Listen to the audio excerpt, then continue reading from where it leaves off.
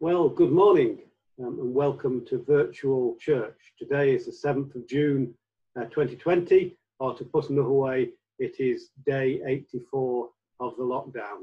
You know, when we look back on this time, it's just going to be a little drop in our memory. It's just going to be something we can look back on, a small part of our life. But we come, don't we, to worship the God of eternity. And really, when you consider eternity, this time really is just a drop in the ocean. Hence the sea behind me. We're coming to worship the God of eternity. So as we do, and as we come together, let's just briefly pray together.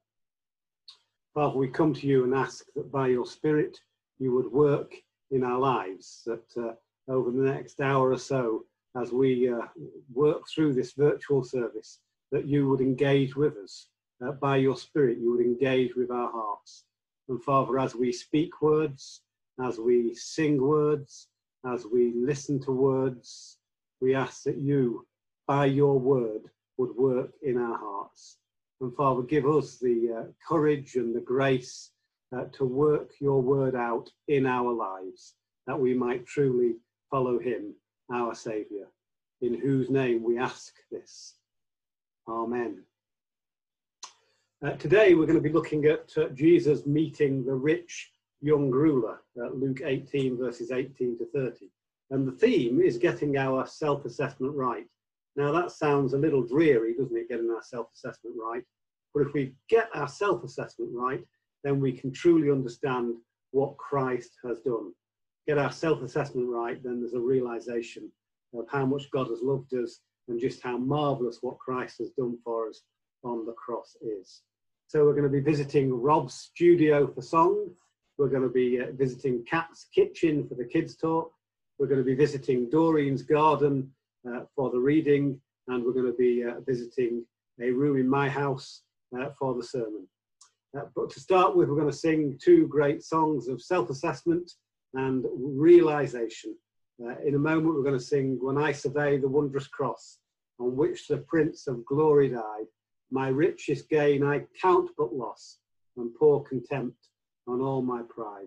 But before that, we're going to sing Man of Sorrows, Lamb of God. And there's the bridge in that song is, now my debt is paid, it is paid in full, by the precious blood that my Jesus spilled. Let's stand wherever you are, and sing his praise together. Luke 18, the rich ruler. A certain ruler asked him, Good teacher, what must I do to inherit eternal life? Why do you call me good? Jesus answered. No one is good except God alone. You know the commandments. Do not commit adultery. Do not murder. Do not steal. Do not give false testimony. Honor your father and mother. All these I have kept since I was a boy, he said. When Jesus heard this, he said to him, You still lack one thing. Sell everything you have and give to the poor, and you will have treasure in heaven. Then come, follow me. When he heard this, he became very sad, because he was a man of great wealth. Jesus looked at him and said, How hard is it for the rich to enter the kingdom of God? Indeed, it is easier for a camel to go through the eye of a needle than for a rich man to enter the kingdom of God. Those who heard this asked, Who then can be saved? Jesus replied, What is impossible with men is possible with God. Peter said to him, We have left all we had to follow you. I tell you the truth, Jesus said to them, no one who has left home, or wife, or brothers, or parents, or children for the sake of the kingdom of God will fail to receive many times as much in this age and in the age to come, eternal life. Before we come to God's word, let's briefly pray together, shall we? Father, we thank you for your word. We thank you for all of it. We thank you for even the difficult passages that cause us to ask difficult questions. And we pray that by your Spirit you would speak to each one of us now, that each one of us from considering your word would be blessed. And Father, give us the courage to take what we learn and apply it to our lives. In his name we ask it. Amen. Well, we're looking at this passage, the passage that Doreen read to us from Luke 18, verse 18. I don't know about you, but over the lockdown period, over this period of the pandemic, I've been rather inundated with people sending me pictures or little videos, trying to be humorous during the lockdown. And one of the ones that I watched, came from a colleague of mine who works in India. And he sent this little video, and it's of an Indian comedian telling a story. And I found it very amusing. I guess the way he told it made it more amusing, and I doubt I'm going to be as successful as he was. But the story was about a couple, a married couple, who had 3 daughters. And the daughters were all now in their teenage years. But suddenly, unexpectedly, surprisingly, the couple found that they were pregnant again. And sure enough, a little boy was born. And they had a habit, this couple, of naming their children after an emotion they felt at the time of birth. So the first child, the first daughter born, was called Lovely. The second daughter was called Happy. And the third daughter was called Sunshine. But the birth of this son, this unexpected child, this surprise, they called him Unbelievable. Now imagine going through life with a first name of Unbelievable. You can imagine how when the register was being taken at school, how other children used to mock him because of his name, Unbelievable.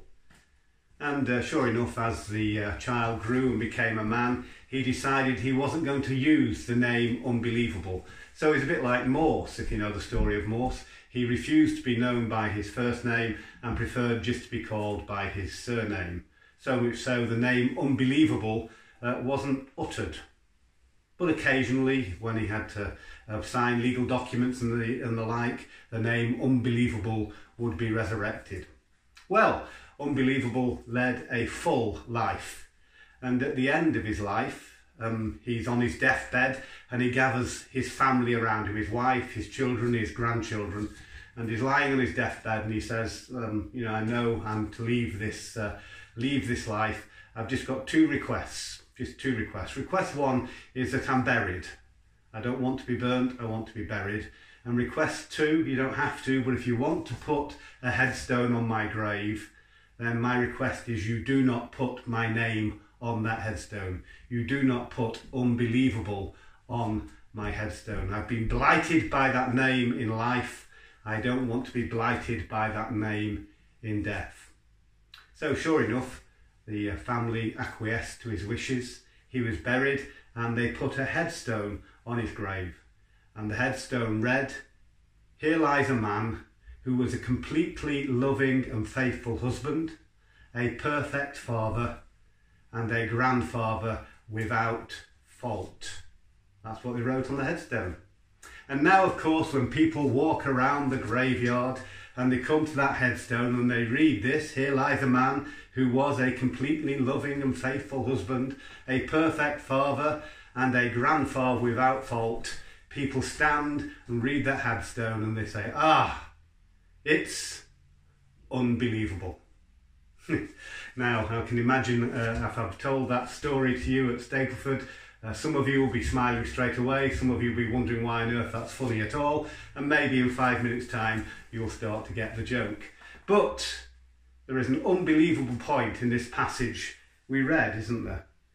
Jesus puts to this rich young ruler that he needs to keep the law. And verse 23, this rich young ruler says, "All of these I have kept since I was a boy," he said. I've got to say, unbelievable. Unbelievable. Now, this, for me, is the key message and the key point of this whole passage. I've read a number of commentaries and listened to a number of sermons, and different people bring out different key messages. Some people make this passage all about eternity, which it could be. Some people make this passage about the Christian's attitude to wealth, which it could be, and we will touch upon these messages. But for me, the key message of this sermon is one of self-assessment. It's essential we get our self-assessment before God correct. All of these I've kept since I was a boy, he said. Unbelievable. Now, was he deluded? Was he deliberately lying? Or is he just misunderstanding God's standard? I suspect the latter. He was just simply misunderstanding God's standard. And it's really important that we get our self-assessment before the throne of God, before a holy, just God. It's very important we get our self-assessment right. We get it correct. Jason touched on this last week with the glorious new covenant which leads to death. How much more glorious is the new covenant that leads to life? We must get our self-assessment right. Before a holy, loving and just God, what are we? Well, we're dead in our trespasses and sins. Isaiah says, all our righteousnesses are as filthy rags or as toilet paper. That's what we are before a holy God.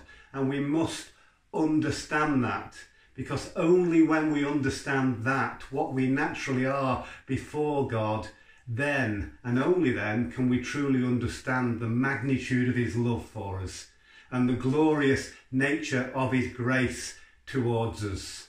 It's only when we realise that this God has loved the unlovely that we realise just how glorious his love is. It's only when we realise we are dead in trespasses and sins and we understand why Jesus had to die on that cross that the whole thing makes sense.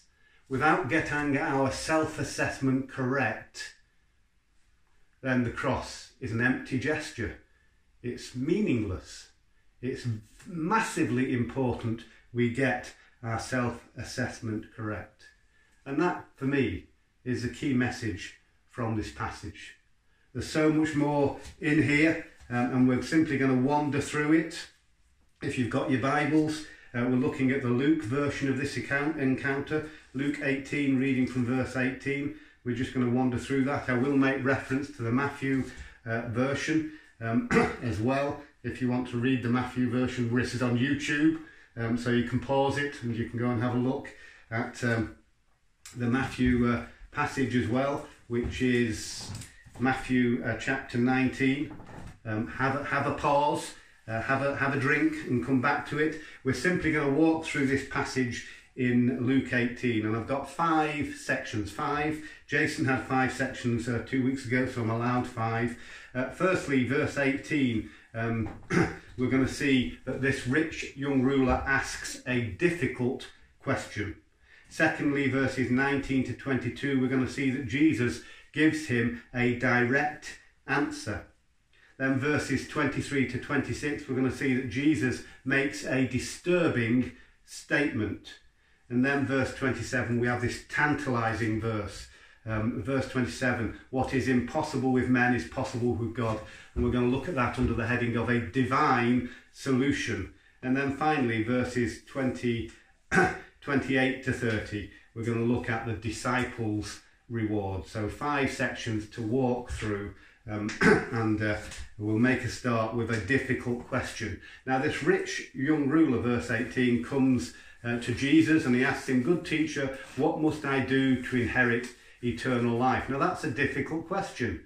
There'll be Jewish scholars and theologians who are asking that question. In the Old Testament, God has put out this message that there is an eternity, there is an eternal life.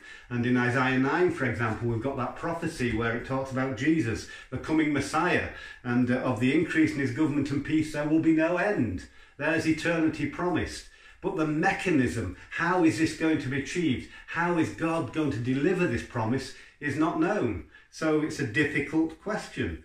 Good teacher, what must I do to inherit eternal life? And I find it interesting that this rich young ruler is asking this difficult question, but he's asking it of the right person. He is looking and standing before the only man who's ever come from eternity and the only man who knows how God is going to answer this question. Interesting, isn't it? In this time of lockdown, pandemic, suddenly we've seen the re-emergence of science-based authority or knowledge-based authority. Suddenly politicians are lining up to follow the science. How many times have we heard that we're following the science, we're following the best advice? A few months ago, before lockdown, experts were not listened to. Suddenly experts are being listened to. And, when it comes to these difficult questions of life, maybe you're a seeker watching this. Maybe you don't know whether there's a God or not. You're asking the question, is there a God in heaven? And maybe you've got to the point where you realise there is a God in heaven, but then, is this God interested in me? Is there an eternity? Is there a heaven? Is there a hell? These are difficult questions. Well, who are you going to ask? Who is the expert you're going to turn to ask these questions? I find it quite interesting that very often people want to pore over the lyrics of a John Lennon song, or take the views of Oprah Winfrey, or the views of Justin Bieber. These are not experts in these matters. If you want to ask these difficult questions, then come to the expert. Where is the expert? Well, here. I'm holding it in my hand. God has given his word. He has revealed himself to us and his ways and his answers to these difficult questions. Come and chat to the expert. Secondly, as a subsection, why is the rich young ruler interested in eternal life? What's going on here? Because this rich young ruler, if you put the Matthew passage and the Luke passage together, here's a young man who seems to have everything. He's young, he's got wealth, and he's got authority. Everything seems to be lining up for him to have this perfect life. I guess, in my world, it's a bit like the young graduate coming into work. Here's this bright young thing who seems to have everything lined up, socially good, academically good. The world is his oyster, or her oyster. They can do whatever they want to put their mind to. Or I suppose a more extreme example would be the teenage football star or the teenage pop star. They've achieved fame and fortune at a very early age. Everything seems to be going their way. Yet so many of such people recognise that can't be all there is to this life. There must be more. And I think this rich young ruler's there. He thinks there must be more to life than this. I've often said that God created us with a God-shaped gap in our lives, and we're never truly content without knowing our Heavenly Father. There's more to life than this.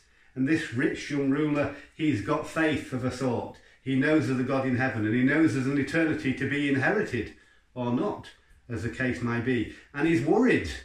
His question is, what must I do to inherit eternal life? Or in the Matthew version, it's put as, what good thing must I do to inherit eternal life? You see what this young man is lacking?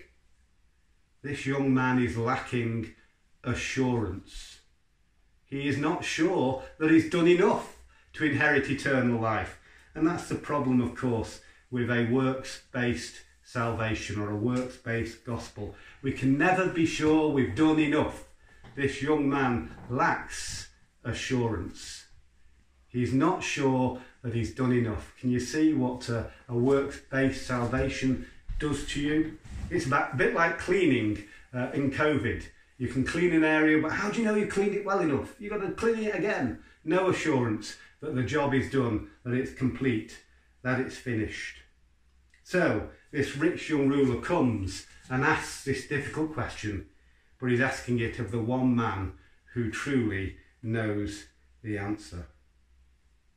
So secondly, the direct answer, verses 19 to 22. Now notice firstly what Jesus does here is he sets the standard. Jason talked a bit about this last week in his sermon about setting the standard, and we cannot meet God's standard. Verse 19, why do you call me good? Jesus answered, no one is good except God. You can see what Jesus has done there. He has set the standard. The standard here is God's standard. It's perfection, and we will not meet it. The word sinner is somewhat laughed at these days, but the sinner, of course, is that name for the arrow that falls short of the target. In the Romans 3 passage, we've all sinned and fallen short of the glory or the target of God. We fail to meet God's perfect standard. We're back to this idea of self-assessment. We are wretches before the throne of God.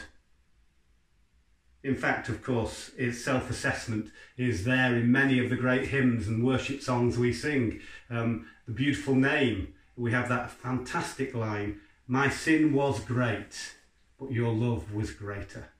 Or Amazing Grace. Why is grace so amazing? Amazing Grace, it's so amazing because amazing grace that saved a wretch like me. Can you see the self-assessment there? And what about Rock of Ages? "Foul I to the fountain fly, wash me, Saviour, or I die." Jesus sets the standard, God's standard, perfection. He's given this man a clue. And then he says, no one is good except God alone. Verse 20, you know the commandments. And then Jesus gives him the second table of the law. Do not commit adultery, do not murder, do not steal, do not give false testimony, honour your father and mother. And the Matthew passage sums that up as loving your neighbour as yourself. And then verse 21, we have this unbelievable statement. All of these I've kept since a boy, he said. Was he deluded? Did he really think he'd kept them? Was he deliberately lying? Or had he just misunderstood God's standard? And as I've said, I think the latter is true. He has just misunderstood God's standard. This young man was probably judging himself by human standard. I remember a long time ago when I was a scout, a teenage lad, we used to do a thing called the night hike. I used to like the night hike. We would leave the scout hut about 9:30 p.m. and we'd walk through the night. We'd do it during the summer months and we'd end up at someone's house at about 6 a.m. in the morning for a full cooked breakfast, having walked through the night. It was good fun. But I remember on one of these night hikes I fell over and I fell in a farmer's field in what I thought was mud. To this day I insist it was just mud, but in the dark night, in the half light of a summer's night, I cleaned myself off. And I thought, that looks all right. Mum will never notice. I thought by the standard of that half light, I was clean. And of course, when the dawn came and the sun came up and I looked at my trousers, I was filthy. And that's our problem. We judge ourselves by human standards. We judge ourselves by the half light of our morality and our ethics. But then when we come and stand in the spotlight of God's standard, when we come before his judgment throne, if you want to put it like that, we will realise just how filthy and foul and wretched we are. This rich young ruler did not understand that. Imagine how different this conversation would have been if the rich young ruler, when faced with the law of God, had fallen to his knees and said, Lord, I know I've not kept God's law. Is there any hope for me? Can you imagine how different this conversation would be? And then verse 22, when Jesus heard this, Jesus knows this cannot be true. He knows this man is deluded, he's lying, or is simply misunderstanding God's standard. When Jesus heard this, he said to him, you still lack one thing. Sell everything you have and give to the poor. What's going on there? Sell everything you have and give to the poor. Well, he's calling this young man's bluff. If you're keeping God's law to perfection, if you're loving your neighbour as yourself, as we have in the Matthew passage, then you will do this. You will sell everything you have and give it to the poor. That's the perfection, that's the standard. Can you meet that standard? And of course, the rich young man turns away. He recognises he cannot meet that standard. Now the whole tangential part of the teaching here, we can start asking about the impact of wealth on a Christian and what Christians should do with money. I think we've got to balance our teaching, thoroughly balance it here. The Bible teaches about the value of hard work. New Testament, lots of passages about providing for yourself and your family and providing for others. John Wesley, of course, says, earn as much as you can so you can give as much as you can. A famous quote that Margaret Thatcher picked up. But I think that's tangential. All that's a separate area of teaching. I don't think that's the prime point here. The prime point here is that this young man needs to recognise where he stands before the standard of God. And if he's interested in inheriting eternal life, we have the direct answer. What must I do to inherit eternal life? Well, says Jesus, come, follow me. And the selling to everything you have and giving it to the poor says, make me Lord of your life. I need to be number one priority of your life, says Jesus. You're interested in eternal life, then come follow me. Jesus is not changing his message. If you just flip back to Luke chapter 9, we have a very similar idea of teaching. And verse 23, he says in Luke 9 verse 23, then he said to them, if anyone will come after me, he must deny himself and take up his cross daily and follow me. It's the same answer. Money isn't the issue here. It's denying self. What's denying himself? Denying self means? Well, it means taking ourselves off the throne of our lives and putting Christ in his rightful place. He will be Lord of our life. Deny ourselves, put him on the throne of our lives. And then what do? Well, we take up our cross daily. What's that about? Well, I think that's a reference, or could be a reference to the Ephesians 2 passage, where we're told we're saved by grace alone, through faith alone, because of the work of Christ alone. For what? To do those good works prepared in advance for us to do. That's our Christian service. And by doing that, by putting Christ as Lord of our life and following him day by day by day, there's the direct answer to the question, what must I do to inherit eternal life? And we're going to see we cannot do that on our own. We can only do that with God's help. And that's going to come later in the sermon. So, a difficult question, a direct answer. Then thirdly, we have a disturbing statement, verse 23. When he heard this, he became very sad, because he was a man of great wealth. Jesus looked at him and said, how hard it is for the rich to enter the kingdom of God.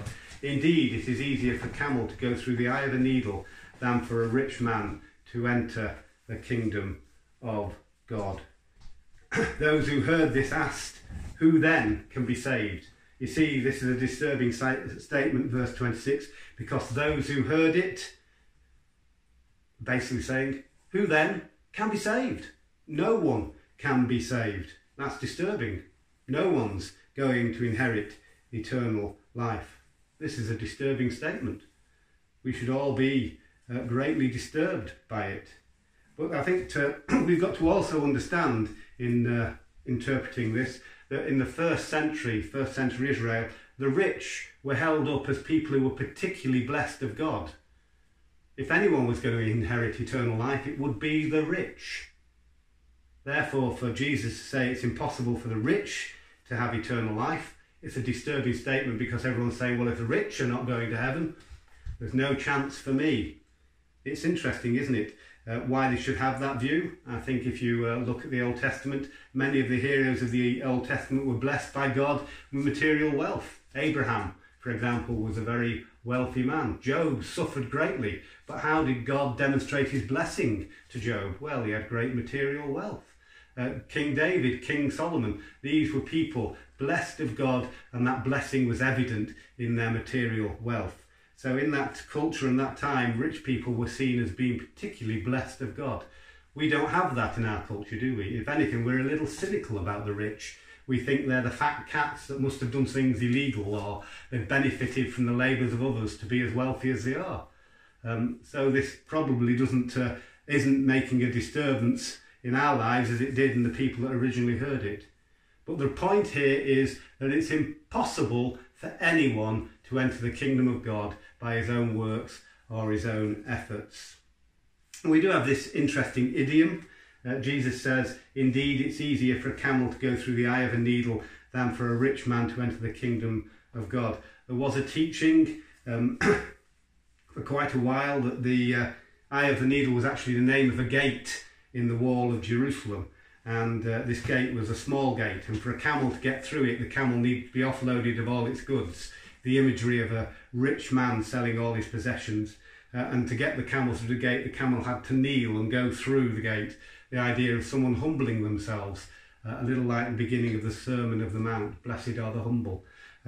But despite extensive research, no evidence of such a gate can be found in ancient Jerusalem. So we're left with this being an idiom of the impossible, a bit like we might say looking for a needle in a haystack, or as much chance of as a snowman in a deep fat fryer. This is a idiom of the impossible. And Jesus is saying very clearly here that it's impossible for the rich to enter the kingdom of heaven. And by extension, because of the culture, the people listening then are saying, well, no one can be saved then. It's impossible for anyone to enter the kingdom of heaven, impossible for anyone to inherit eternal life.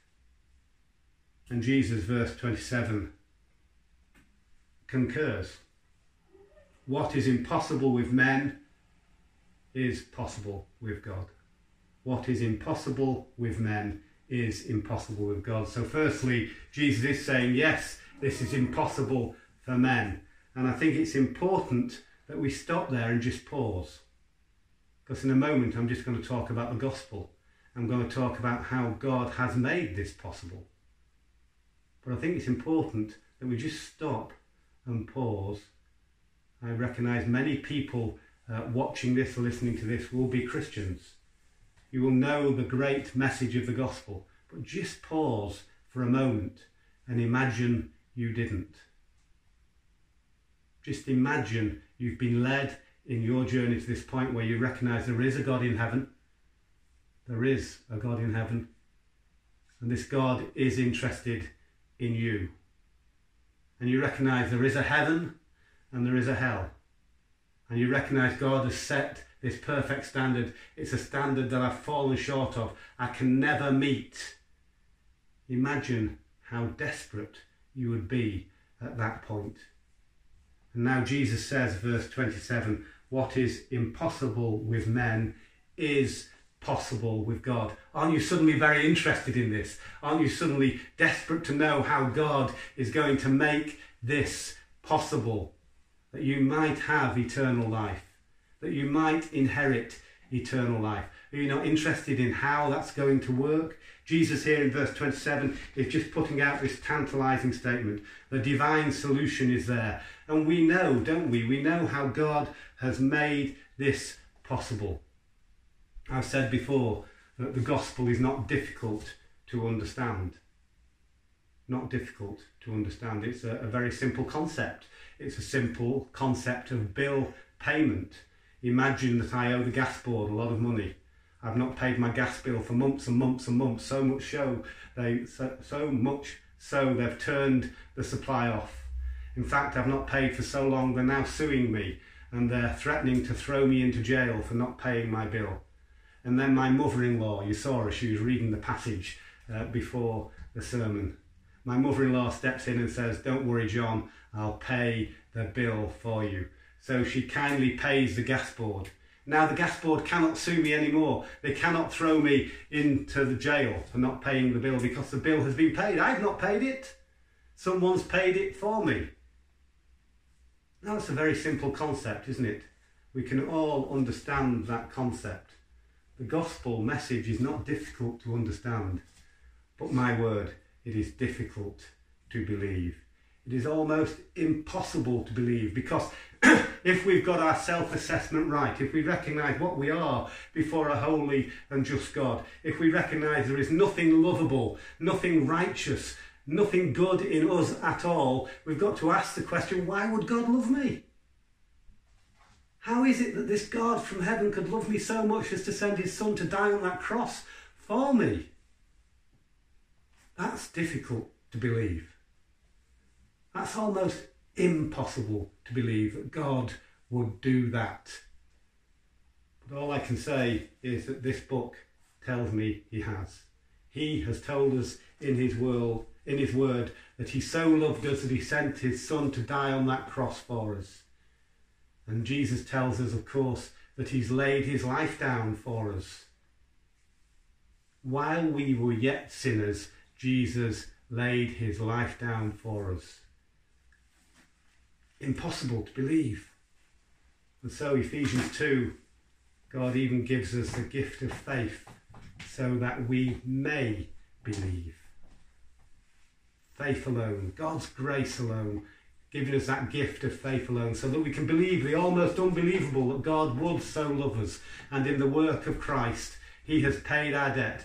God has made the impossible possible.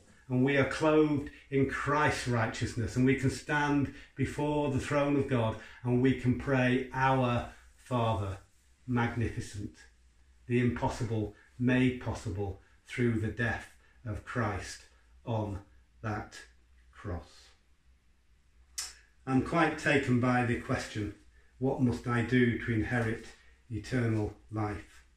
Of course, we can do nothing but exercise that gift of faith that God has given us and trust in what Christ has done on the cross. Get our self-assessment right, and the true wonder of that, the true overwhelming nature of God's love, the glorious nature of his grace, we can start to see that, and we can start to understand that, and we can start to praise him for it. What must I do to inherit eternal life? This word inherit, I guess the rich young ruler was using it because he was a Jew. He had Abraham's genes, and he saw this as a birthright, hence inherit eternal life. But you know, it's true of us as well. We inherit, as children of God, we inherit. This concept of inheritance. I've got here a copy of my will.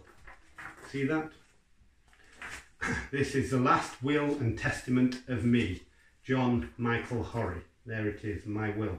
A very simple will. I paid a solicitor a certain amount of money to write it for me. Very simple will. Basically it says if I die, then my wife gets it all. And if my wife dies before I do, then it's split into three. My estate's split into three and it goes to my children.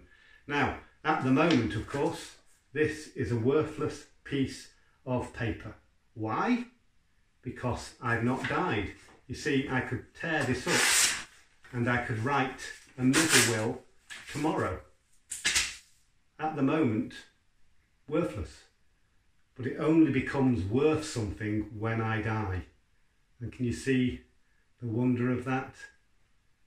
We have inherited eternal life now. Why? Because Jesus died and his will was that we should inherit eternal life.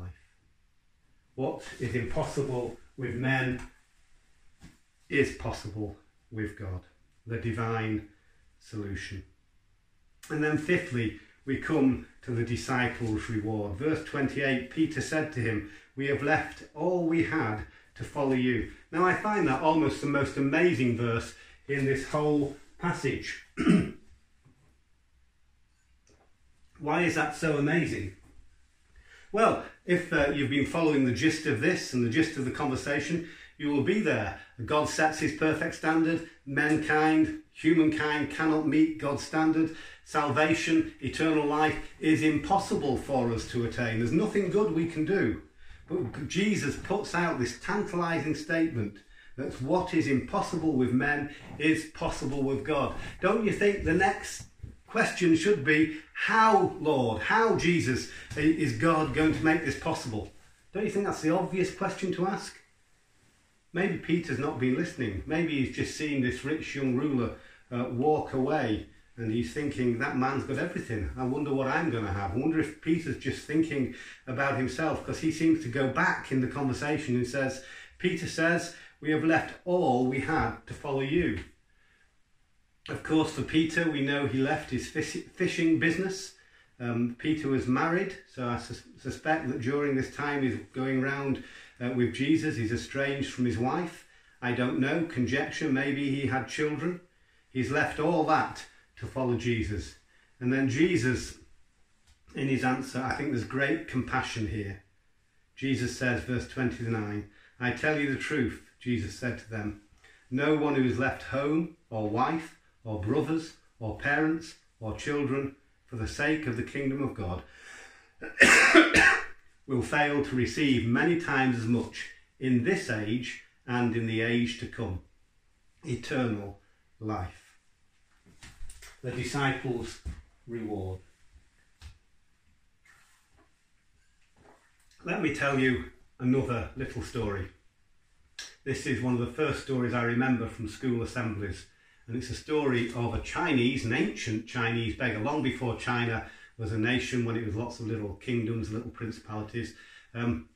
This beggar's name was Chen, And Chen had a very simple daily routine.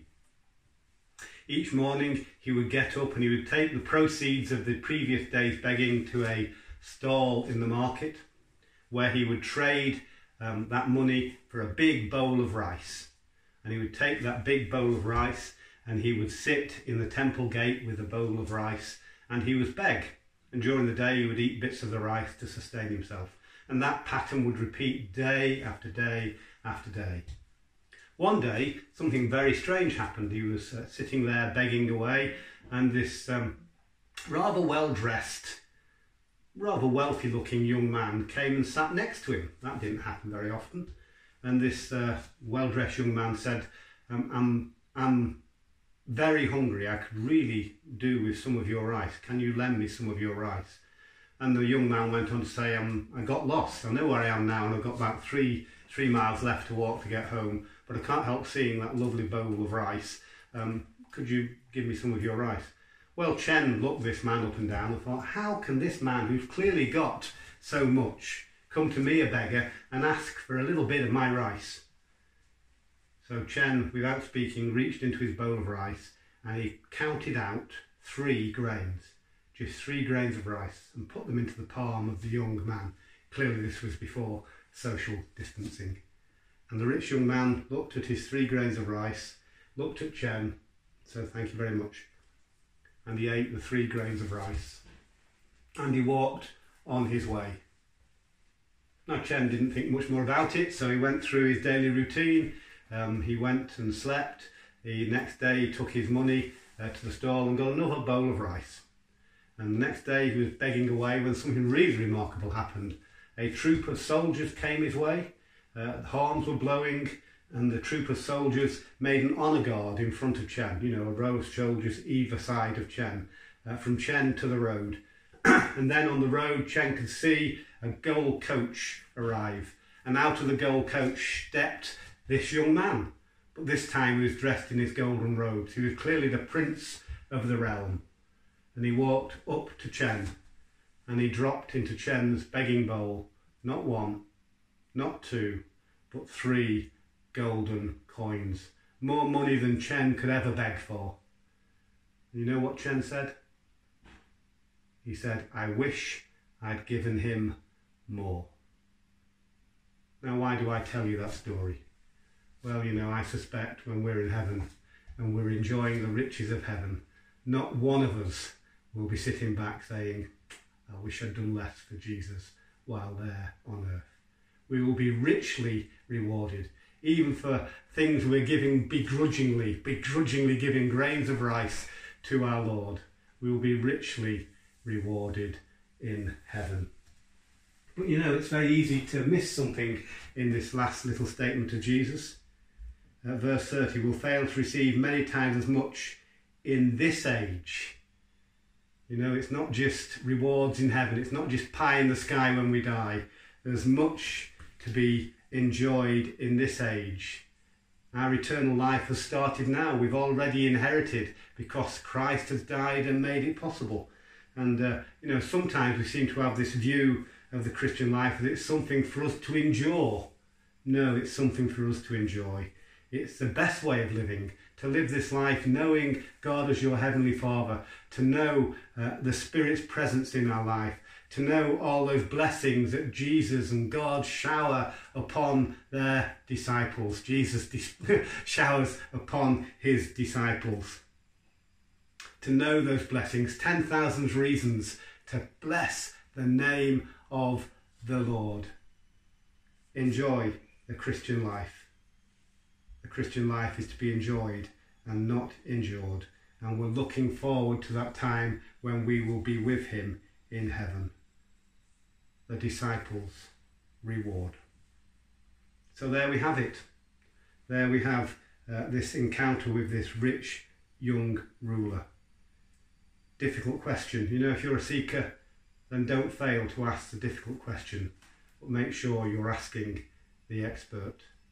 And for all of us, let's make sure we get this self-assessment right, because if we get the self-assessment right, then everything else follows and we can see God's overwhelming love and overwhelming grace. We've got many reasons to praise him. and let's enjoy those gifts and benefits that come to us as people who are looking to follow Jesus. What must I do to inherit eternal life? Well, the direct answer is make Christ Lord of your life and endeavour to follow him. May God give us the grace and ability so to do. Amen. We're going to close by singing that great hymn of self-assessment that John Newton wrote. Amazing grace. Why is the grace so amazing? Because it saved a wretch like me. And that final verse, the disciples' reward, when we've been there 10,000 years, bright shining as the sun, with no less days to sing God's praise than when we first begun. May God continue to bless you.